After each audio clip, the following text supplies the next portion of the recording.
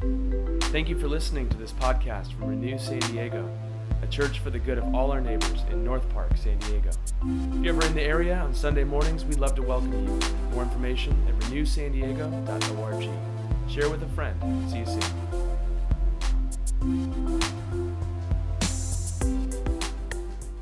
A reading from the Gospel of Matthew, chapter 14, verses 13 through 21. Now, when Jesus heard this, he withdrew from there in a boat to a deserted place by himself. But when the crowds heard it, they followed him on foot from the towns.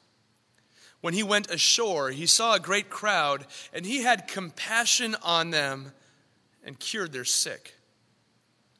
When it was evening, the disciples came to him and said, "This is a deserted place, and the hour is now late. Send the crowds away so that they may go into the villages and buy food for themselves." Jesus said to them, "They need not go away. You give them something to eat." They replied, "We have nothing here but 5 loaves and 2 fish." And he said, "Bring them here to me." Then he ordered the crowds to sit down on the grass. Taking the 5 loaves and the 2 fish, he looked up to heaven and blessed and broke the loaves and gave them to the disciples, and the disciples gave them to the crowds. And all ate and were filled. And they took up what was left over of the broken pieces, 12 baskets full. And those who ate were about 5,000 men, besides women and children. The word of the Lord. Thanks be to God. Let's take a moment now for silent reflection. Gracious God, as we come to this very moment, we come from so many different backgrounds and life experiences. We approach this story from so many perspectives and attitudes. We come with hope and joy. We come with despair and fear. We come with affluence and entertainment that makes us think maybe we don't need you after all because we've carved out a pretty good life for ourselves and we're weathering this current storm rather well. We come with poverty and scarcity, not knowing how we're going to pay our bills or take care of those most important to us. We come with faith. We come with doubt. We come with a mixture of all of these different dynamics at the same time. Help us to see that you see us in all of this, in all of our complexity and contradiction, in all the ways we have it together, in all the ways we feel like we're coming undone. And you know us. And your response to the messiness of our lives in this world is not to look and just say, yuck, and stay far away. But rather, you look on us with compassion, and you move toward us even now with sacrificial, self-giving love in the person and work of your Son, Jesus Christ. And so we pray now that you do perhaps the most difficult thing of all, that you'd convince us that you love us this much, that you are closer to us than the air we breathe. And by the power of the Holy Spirit, you would teach us in a way that our lives would be transformed and this world would be renewed. We pray all these things through Christ our Lord. Amen. Whenever I read this passage, I remember this time with my son Levi that had to do with hunger. When we lived in San Francisco and Levi was in preschool, I used to take off Friday mornings. You know, one of the perks of being a pastor is I have just a weird schedule. I work a lot of hours in the week, but I work flexible hours during the week. And I would take off Friday mornings with my 4-year-old son Levi. And we would ride the trains of the Bay Area. He became a master of knowing the entire map of the Muni Metro in San Francisco, of knowing the entire BART network for the Bay Area, and of knowing Caltrain as well. And if you're from the Bay Area, you know all 3 of those systems, and they're complex, and they go on forever. He would give advice to tourists of what stop they should take for the best meal. And I remember this one time, I think it was in April. And he's wearing a ninja costume in April from last Halloween, as one does. And I think it had already grown too small for him. So this ninja costume that actually looked like it was capri pants because they didn't go all the way down to his shoes. And Florence had made him this really nice lunch in his lunch box, as she did each Friday. And we're heading down to San Jose, the end of the line. We get down there. We're standing on the platform at Diridon train station. And Levi's standing in his ninja outfit, holding his little lunchbox. And it's hot outside. And he says, "Daddy, I'm starving." And I'm seeing this as a teachable moment as a parent to teach him what starving means. And I say, "Son, you're not starving. You're hungry." Starving is when you're hungry, but you don't know when you're going to eat again. And he says, "Yeah, Dad, I'm starving." And I said, "Levi, how could you be starving? You're holding your lunch in your hand." He said, "I know, and I don't know when I'm going to eat it next. I'm starving." Our passage today deals with a crowd. It says 5,000 men besides women and children. This was an ancient way, unfortunately, of counting households. They would just count the men. You could imagine the women and children would be there as well. So this may be a crowd of 15,000 people, of 20,000 people. And they're hungry. They don't know when they're going to eat next. They're starving. This story is the only miracle besides Jesus' resurrection that is told in all 4 of the Gospels. And I think one of the reasons is you just have so many eyewitnesses that experienced it. You had thousands of people going on and on talking about Jesus, the great rabbi who not only loved and could forgive, he could feed a city of people. So many eyewitnesses. But I think it was told in all 4 Gospels also because it's an experience to which we can all relate. What it's like to be hungry. And today we look at the problem, the solution, and the invitation. The problem is you have to admit your hunger, and that's not easy for us. The solution is you see how he feeds you. And the invitation is not only to feast on him, but then to join him in mission to feed others. Okay? First, let's look at the problem. You have to admit your hunger. In this passage, their physical hunger stands in as a metaphor and a picture of our deeper hungers. We're hungry in our career for the next promotion, for the next raise. In this global coronavirus pandemic, we are hungry just to hold on to our career. We're hungry for a work day where we can put together 5 thoughts in a row without being interrupted by other people in our home. Or if you live alone during sheltering in place, you're hungry for community and for connection. We're hungry for relationships, and we're hungry for status. Are you aware of how the hunger in your life right now is driving all sorts of behaviors and patterns, many of which could become exhausting or producing anxiety in your life? Many of us hunger for the anxiety to go away. And the very ways that we cope with the anxiety is producing more of it. We run to addictions. We run to more. More of what? I don't know. Whatever you got. How much do you got? I want more. More work. More eating. More drinking. More anything. Just more. And we're hungry. But it doesn't fulfill the need. In this season, we hunger for many good things. I mentioned we went for a prayer walk for peace this week. We left from the front of the church, walking out together on University and 30th Street in the heart of North Park, right here. And we stopped in front of my barber's place, who is really working hard to make ends meet during this pandemic. She hungers for economic stability. Maybe that's one of your hungers today. We stopped at a mural of George Floyd that reminded us of our hunger for racial equality and racial justice. We hunger for so many things. What do you hunger for? Are you aware that underneath all the frantic running around and achieving and striving and purchasing and running, there's actually a deeper hunger? two indicators could be, where do you spend your time the most? And where do you spend your money? Many theologians have said your calendar and your bank account are actually spiritual documents because they reveal what's most important to you. If you look at where you spend your time and where you spend your money, what does it say about what you're hungering for and about what you're filling yourself with? And I ask you, is it working for you? What do you think about right before you fall asleep at night?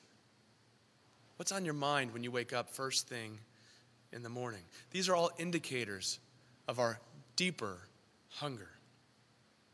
And may I suggest, Jesus emphatically proclaims that under all these hungers, there's actually this deeper hunger. This longing for what we might call the kingdom of God, where every tear is wiped from every eye, every injustice is done away with, everybody has enough. And he would say, that's not just a pipe dream in the future. That's not merely the opiate of the masses to distract you and have you think about something better in the future. That's actually the reality to which your heart and soul are tuned. That's the reality for which you're created. But you have to get in touch with your deeper hunger. Admit your hunger. And then see how he feeds you. See how he feeds this crowd right here. In verse 14 it says, when he went ashore, he saw a great crowd, and he had compassion on them and cured their sick. Okay, earlier than that in verse 13 it says, now when Jesus heard this, he withdrew from there in a boat to a deserted place by himself. Okay, so let's put that together.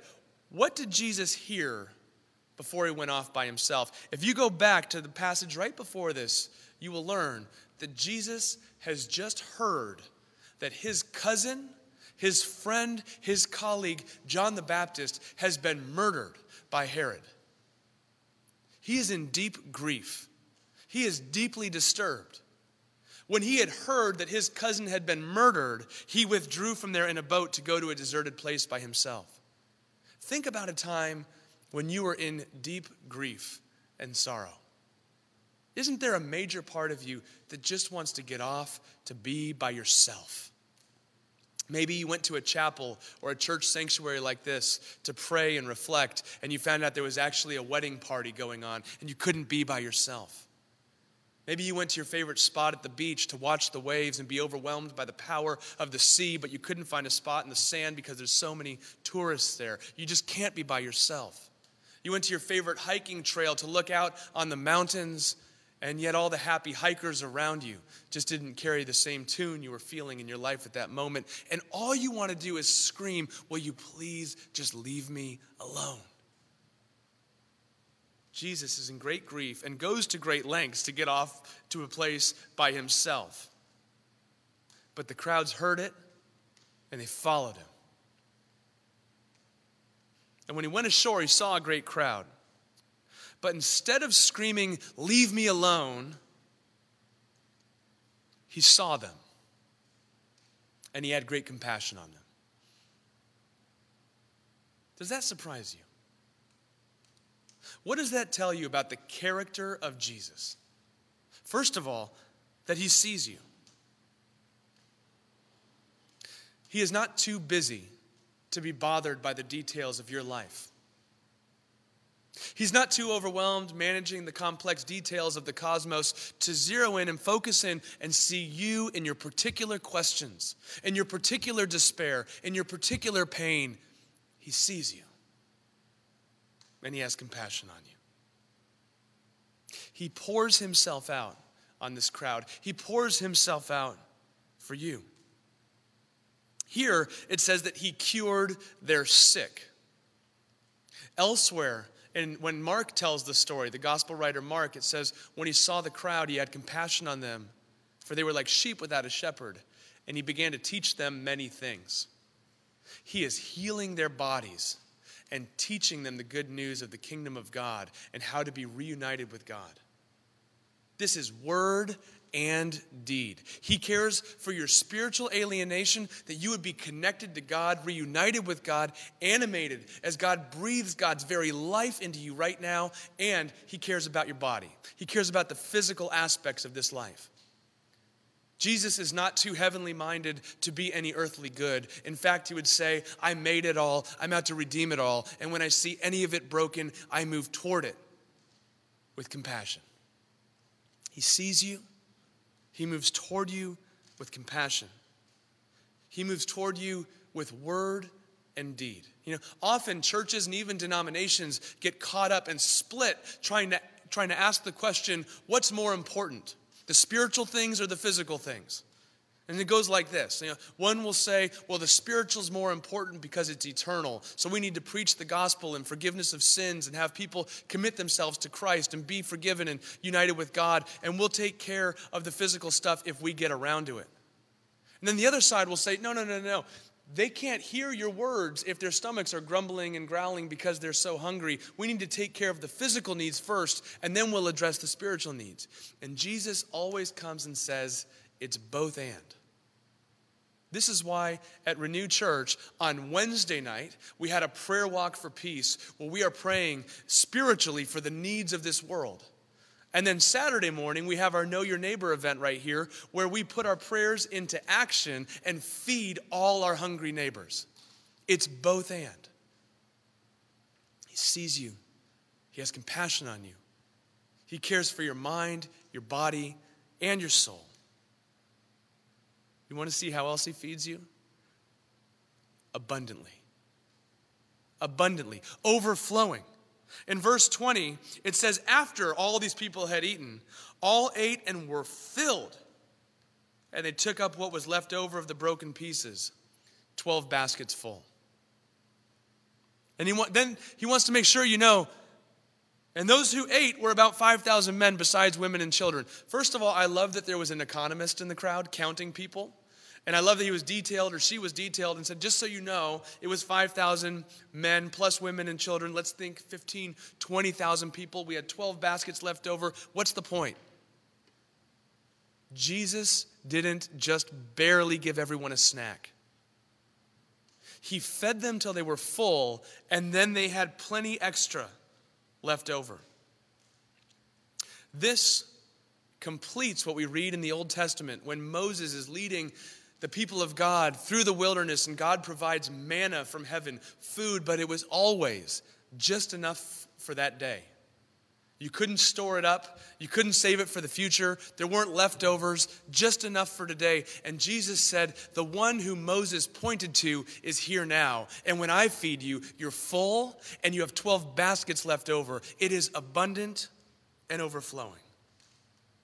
So let me ask you, when you think about what it means to be a Christian,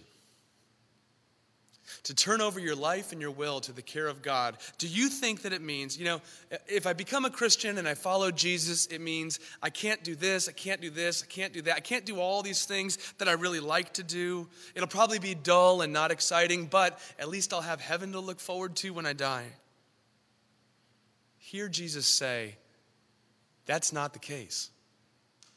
I came to bring a feast, and the invitation is to let him fill you, to come to him, to feast on him, to keep returning to him again and again and again. This is why we come around this table every week, because he continues to nourish us and fuel us and send us out into this world. Which brings us to our third point. We've seen that we're called to admit our hunger, to see how he feeds you, and then to join him in mission to feed others. This is the great invitation. Now, first of all, we have to ask, what is the mission to which he calls us? And many theologians and scholars will say that these miracles are actually signs. They're clues pointing to what his mission is. Jesus feeds this multitude, a sign of his kingdom that will completely shape the way you live here and now. You see, the point of Jesus' miracles was not simply to display his raw power. The signs always point toward his identity, his kingdom, his healing, his restoration.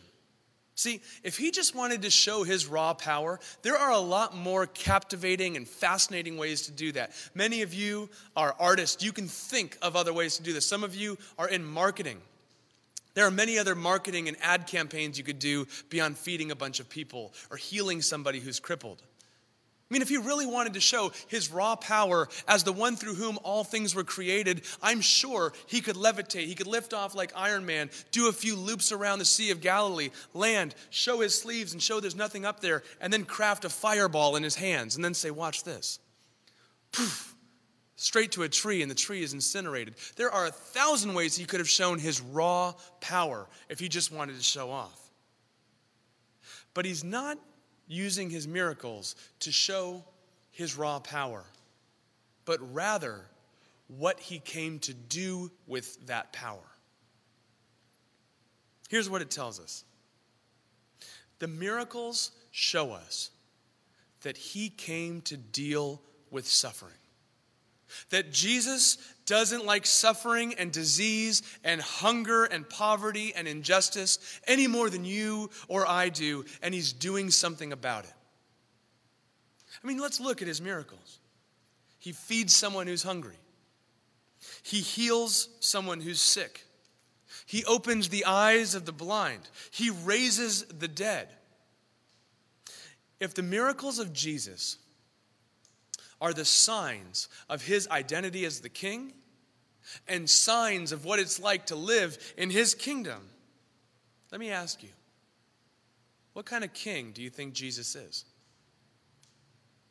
What does it look like to live in his kingdom right now? What does it look like for you and for this church to be signposts of that kingdom in this very world?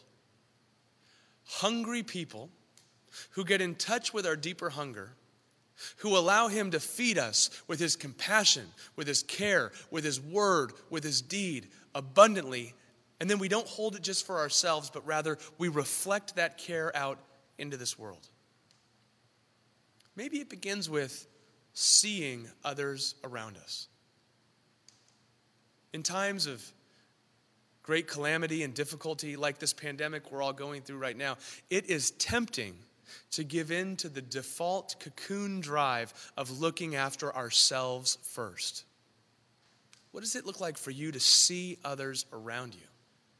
To check in on a neighbor? To text somebody you haven't talked to in a while and make sure they're doing okay?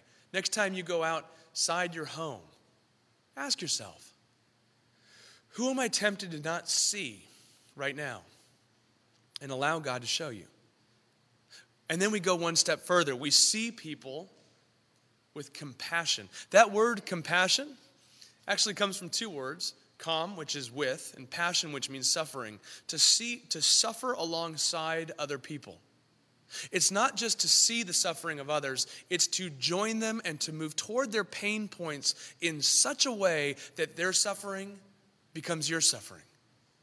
You feel what they're going through. Many of you have been doing that already, especially in this season. It's the more costly way. It's the more weighty way to live. But it's also the more deeply rewarding way as we live into what it means to be truly human. You know what else it means? And this is scary. It means you give all you have. To be a Christian means to let Jesus fill you up and then you pour yourself out just as he did. Notice in this scene, there is this dramatic moment that we can just fly right over if we don't pause and notice it. There are thousands of people out here in the middle of nowhere with no restaurant and no Postmates and no Uber Eats. No one's going to eat. And at least the disciples have access to a little bit of bread and a couple fish. I mean, at least they could have huddled together and had a snack. But instead, they gave everything they had. They were ready to go hungry with the crowd in order to see what Jesus would do next. In verse 19, it says, and Jesus took it. That might be the scariest verse of the whole passage. They offered all they have, and Jesus took it. Now, reading it completely through the story, on this side of his life, death, and resurrection, we see this is the greatest arrangement of all. In exchange for a few loaves and a couple fish, you get 12 baskets left over and a feast that you can't get the bottom of. But in that very moment, they were giving up everything they had. See, following Jesus always gives far more life, far more depth, more connection, more meaning, more hope, more joy, and it's at a far higher cost. It will cost you your life. And in it, you will find life. They gave all they had, and they were met with a feast they could never have imagined. As they do this, and as you and I do this, you begin to come to the end of yourself. You come to the end of your resources. And it feels like death. And Jesus says, it's okay. I won't let you go. I mean, notice what's happening in this passage. I love the disciples. I don't know where you see yourself in this passage. If you're part of the hungry crowd, if you're part of the disciples who are well-intentioned, who don't really get it, if maybe you're the person in the back accounting and counting out all the baskets of things that are left over. But the disciples, they're starting to pick up on Jesus' character. They see all the hungry people. They care. They say, Jesus, we need to do something about this. And Jesus throws it right back to them. You do something about this. And they say, we can't. We don't have enough. If we gave everything we had, we wouldn't scratch the surface. Jesus says, well, why don't you just give me what you got? And he provides it, blesses it, breaks it, gives it to them to give back out to the others. You come to the end of your resources and it feels like death. And Jesus says, it's okay. I've done more with less. Bring me what you have. See, this is what our friends in recovery and the 12-step programs have already figured out and share with us. That first step, to admit that you're powerless and your life has become unmanageable, is actually the first step to realizing the power of God in your life and to sharing it with others. I would suggest to you and to myself, because friends, listen, I need to hear this as much as I need to say it. Maybe this is one of the opportunities of this pandemic season, that it is upfront in a way that we cannot hide from our limitations. We can't snap our fingers and make everything change and go away. There's a lot of waiting. There's a lot of uncertainty. There's a lot of patience. There's a lot of leaning on one another. There's a lot of prayers of, God, I feel like I'm at the end of my rope. I need you to catch me. I want you to look at the way he cares for you and hear him say, I am with you now. I see you with compassion. I will not let you fall. I will be with you always. Friends, when you see that, you can have buoyancy in the midst of a great storm.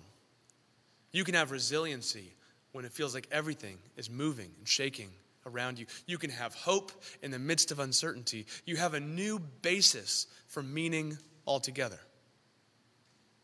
Now, how do we do this? And I'll leave you with this thought. How do we admit our hunger without getting defeated by it?